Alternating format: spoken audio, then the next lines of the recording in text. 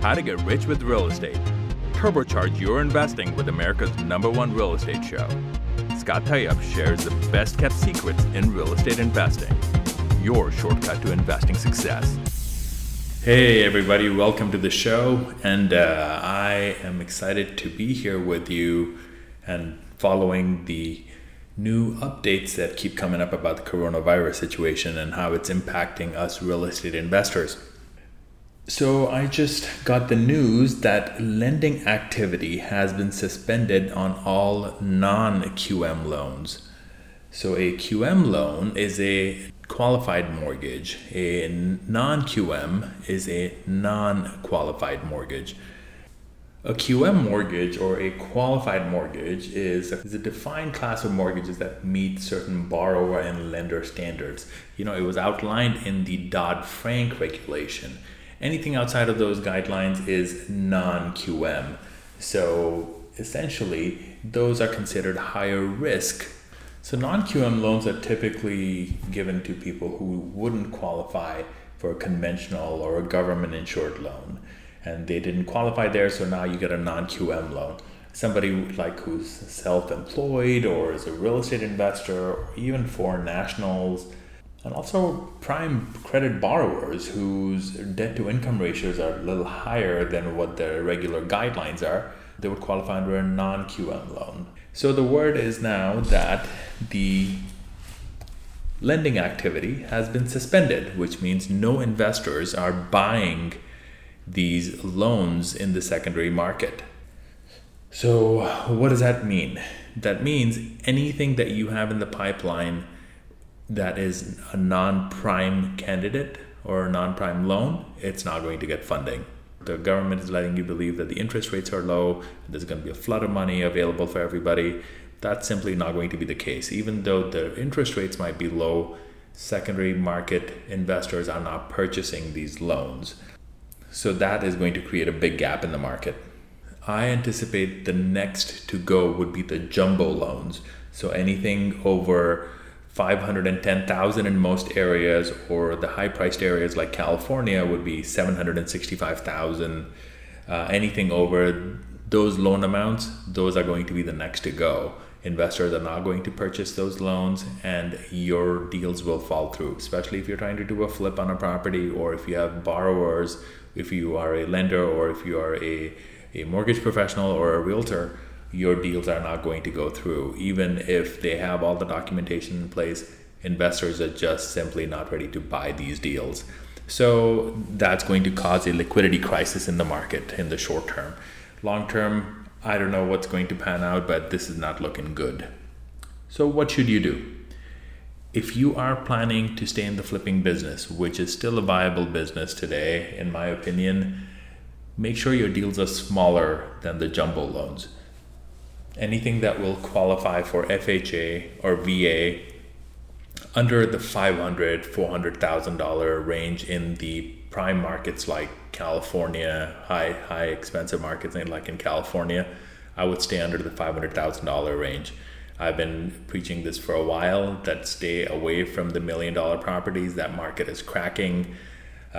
Prior to that, it was a 2 million plus market that was started to crack a few years ago, back in like 2017, 2018. After that, it was the $1 million, and now it's come down to 500. So under 500, you should still be okay. The $200,000-$300,000 homes will still move. People will still want to buy, and the down payments are not that significant, relatively speaking, for the California Bay Area markets especially. So basically, keep the deal small if you can. If you are in escrow for a larger size purchase for a flip, I would recommend that you back out of the deal. Even if that means losing your deposit, cut your losses, move on to the next deal. You can make up for it in the future, but now is not the time to be playing in the multi-million-dollar property range. Another thing that I just found out today was confirmations of companies shutting their doors permanently.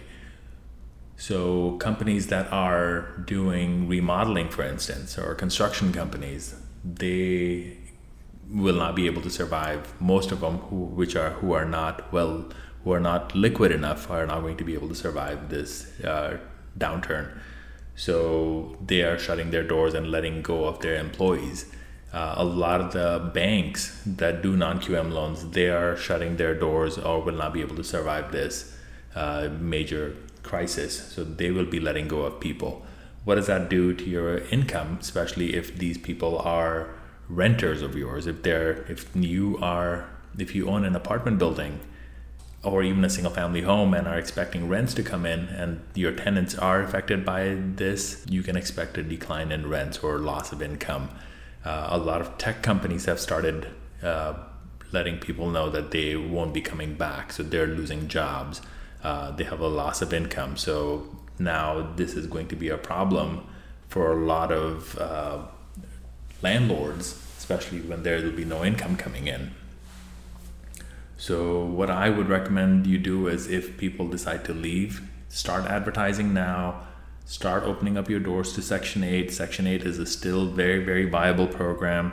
They are good people. They take very good care of the property, unlike some of the horror stories you might have heard. And see if you can possibly get some Section 8 tenants to take the place of your current tenants, just because you want to keep that boat afloat. You want to be able to have some guarantee of income.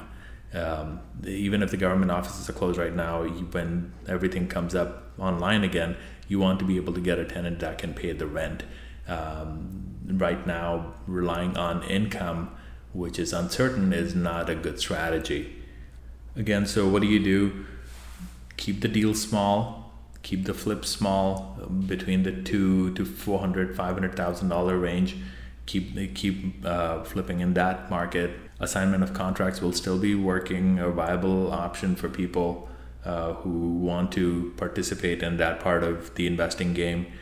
Rentals are still going to be a viable idea, but plan on finding a more reliable source of income.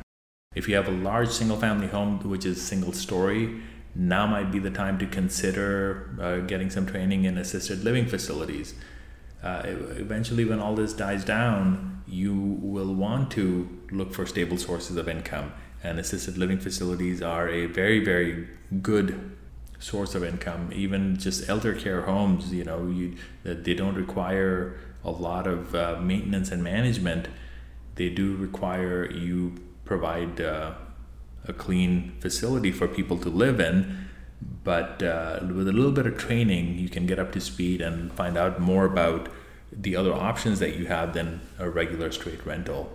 Again, I hope you found this beneficial and you are staying indoors, working on yourself, working on getting some education, because once the opportunities present themselves, you want to be ready. Like I said, again, don't participate in really large deals at this point. Another thing that's going to happen is, because people are losing jobs, they've already started reaching out to syndicators saying, hey, how can I get some of my money back so that I can possibly use that money to survive?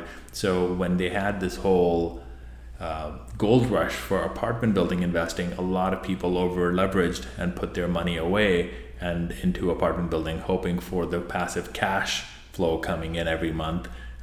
Just caught up in the frenzy, and they gave their money out and didn't realize that they might need it that quickly. So because they're friends and family, they just think they can go out and pull the money from the syndication. A lot of these investors are not very sophisticated. Unfortunately, they will have problems getting their money back. Obviously, they've committed the money to the fund, but now they have a loss of income, so they're panicking. So this is not going to be a very good situation for a lot of syndicators, especially the ones who are not trained, who are not planning for this, do not have enough reserves, and who are over leveraged. I am not a big fan of leverage. I use it when I need to, but most of our assets that we acquire and everything for the longer term, we have little to no leverage at times, just because you can suffer a loss of income, but at least you won't have to face the loss of the asset. We've been through that in 2008, and I don't need to go through a lesson twice to understand it.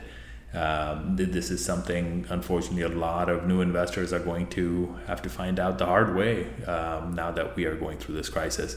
I wish everyone well, and I wish you success and luck, and check out my trainings on scotttayyeb.com. Let me know if there's specific questions that you have that you want addressed, and I will try to address them in the next upcoming episodes. Until then, stay safe and stay indoors. I'll see you on the next episode.